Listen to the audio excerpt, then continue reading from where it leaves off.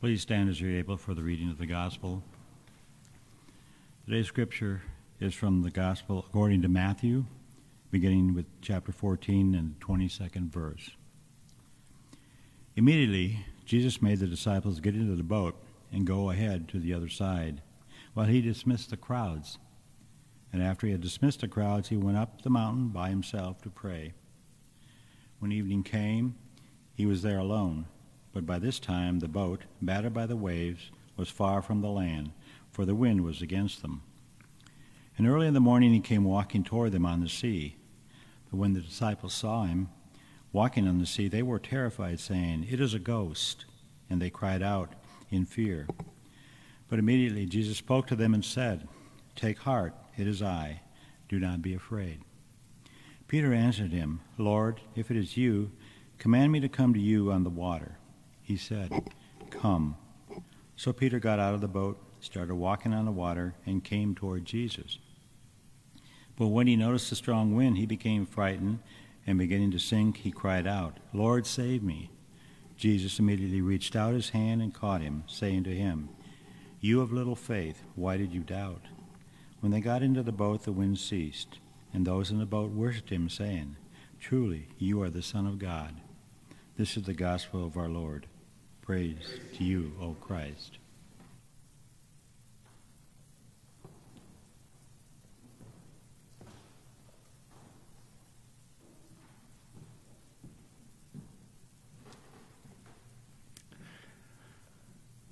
Well, today's gospel that Dave just read to us, it contains so many themes and motifs that it's actually hard to know where to begin. Our lesson does pick up, maybe I should say this, it does pick up immediately following the feeding of the 5,000, of the loaves and fishes, which Brad preached on last week. And right after this great miracle, this great high moment for the disciples, hear what Matthew says next. He says, "Then immediately Jesus made the disciples get into the boat where they would experience not the consolation of the miracle of the loaves and the fishes, but instead they would experience this desolation, this great peril." And notice, please, how Matthew almost suggests that Jesus deliberately sent the disciples into this tempest, this storm. Now, this actually brings up a theme that I don't think I have ever touched on in any sermon I have ever preached before, but it brings up a theme that nevertheless you bump up against it throughout the Bible, and it is this theme of testing, of God putting God's people to the test through various trials and the hardships of life. And by testing, I do not mean like tempting. Like God never tempts us to do something evil. But there is this theme throughout the scriptures of God testing God's people.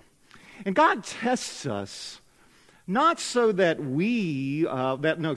God tests us not that God will find out what we're made of, so God will see what we're made of, but God tests us in so many ways so that we will see what we're made of. And there's nothing in this life that really reveals our true character, the stuff that we're made of, quite like our experiences going through the difficulties and the hardships of life. And God tests us. God tested Abraham. God tested Moses. God tested Jesus. I mean, this experience of testing, it is there. Catherine of Siena, one of my favorite theologians of the Middle Ages, she put it like this. She said, "Virtue cannot be proved except by its contrary." Virtue cannot be proved except by its contrary. What she means by this is that God calls all of us, God's people, to be a people of virtue. We're to be a people of self-control, discipline, patience, all the virtues. And yet the virtues in the Christian life, they are like the muscles of the body. They grow best with some resistance training, some weight that you've got to push against. I mean, think about it. What really reveals the greatness of a basketball team, especially a championship team, is not when the team is up 20 points, but when the team is down 20 points with about 5 minutes left on the clock, see? I mean, we are called to be a people of virtue who can control our anger, meekness, temperance. And yet, the only way you and I can learn to control our anger is to go through situations that provoke it.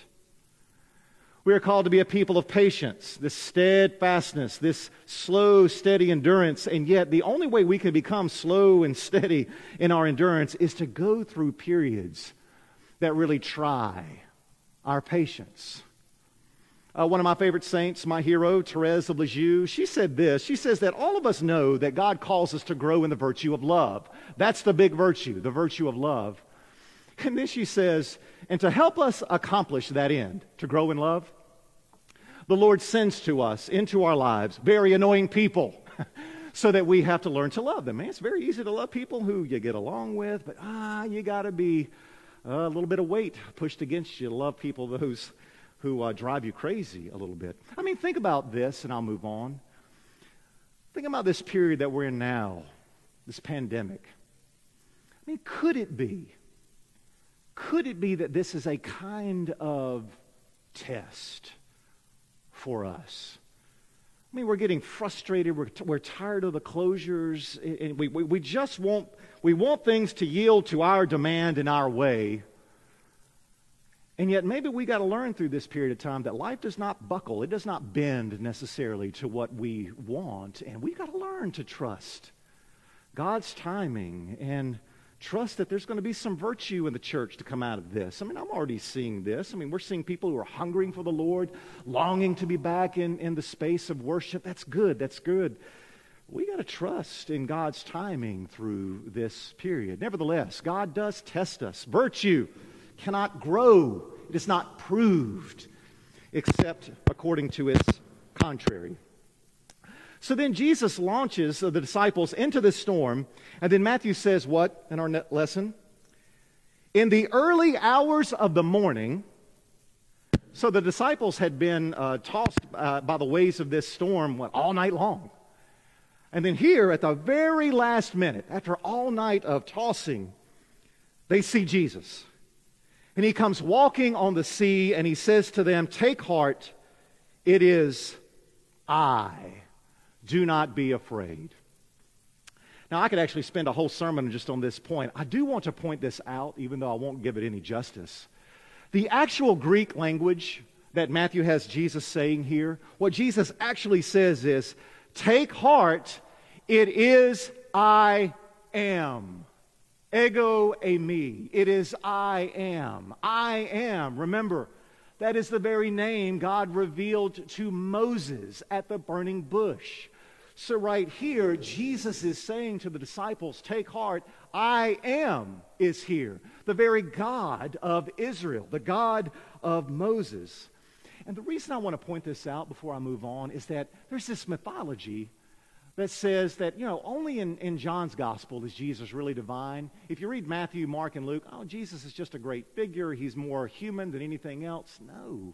If we pay attention, even to the gospels other than John, Jesus is very much divine in his nature. So nevertheless, Peter sees Jesus walking on the sea, and then Peter says, "Lord, if it's you, command me to come to you on these waters." And I just love this moment because it demonstrates that Peter, for all of his flaws, and we're going to get to that, Peter at least had some courage. Speaking of virtues, one of the great cardinal virtues of the Christian life, it's actually described as a gift of the Holy Spirit given to all of us who follow Jesus, is the virtue of fortitude. Fortitude. What is fortitude? Fortitude is this courage. It is this dogged determination to pursue the will of God no matter what obstacles might stand in the way. Peter here is exhibiting this fortitude, this courage to get to Jesus no matter the obstacles. The Lord calls us. The Lord even says we are to do great things. Greater things than me shall you do, Jesus said to his disciples. But if we want to do great things for God, it always requires fortitude, this courage, this dogged determination to pursue the will of God. I remember years ago, long before I ever thought I would be doing this for a living, I wasn't even discerning a call to ministry. I remember I heard a Baptist preacher, and he preached on this sermon. I found out later that he probably stole it from other sermons. Maybe you've heard this before, but I remember he preached this sermon on this passage, and he says, brothers and sisters, if you want to walk on water, you got to get out of the boat. And I love that. I think it actually became the title of a book. Anyway, if you want to walk on water, you got to get out of the boat. And that's true. God calls us to do these great things. But if you don't get out of the boat, if you don't stretch yourself, step up, step out, you'll never experience the great things that God has called you to do. That requires some fortitude. And it doesn't mean that we have to do these, huge feats, leaping tall buildings in a single bound. You can start with small things. For instance, if you're listening to me this morning and say you don't really pray every day, well, then I would say to you, get off the boat. Make a decision today. I'm going to pray 10 minutes every day. Get off the boat. Maybe you pray 10 or 15 minutes every day. Pray 30. Get off your boat. Stretch yourself. We're going to have some small groups actually open up in the next few Sundays. We want you to pay attention to that. And maybe you've never really been a part of a small group before. You've thought about it. You've never done it. I would say get off the boat. Stretch yourself. Do something. There's somebody in your life, and you've been thinking about that person. I need to reconcile with that person. I need to connect with that person. Get off the boat. Step up. Step out. Do something great for God. The Scripture says that God has given all of us a share in the very Holy Spirit, the very power of God. And if we want to do great things and tap into this power, we've got to get off the boat. If you want to walk on water, you got to get off the boat. Nevertheless, Peter, he steps off the boat, and we know what happens to him, and we tend to pick on Peter for what happens. He's headed for greatness, and then what happens to Peter? Well, he becomes realistic. He begins to assess his own skills, his own talents. He begins reading the papers. He reads the financial reports. He studies the science. And then he recognizes that, hey, human beings, we can't walk on water. This is impossible. And it is then he begins to sink. What did he do? Like you and me, he began to look into his own strength and into his own resources, thinking he needed to do it himself, and that is when he began to sink. Every time you and I look within ourselves to accomplish something great, especially for God, we will only and always only see the headwinds. But I'll say this.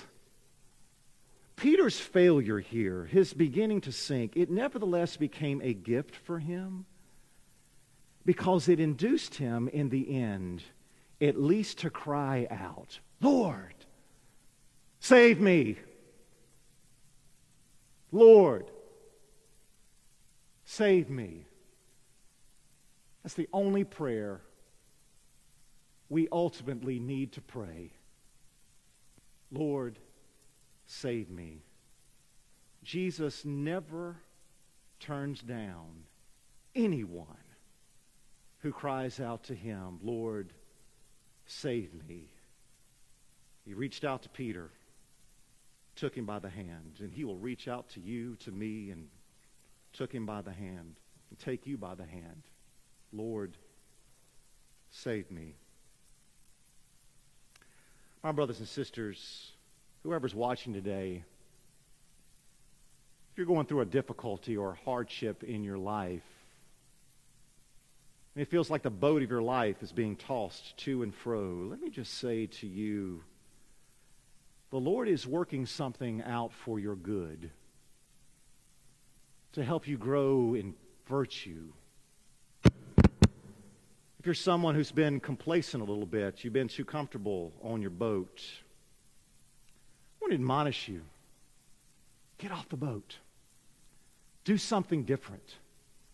Do something different for God. Take a risk for Christ. And although it may be early in the morning before Jesus will show up, what seems like at the last minute, Jesus always appears at the right time. He's never failed us yet.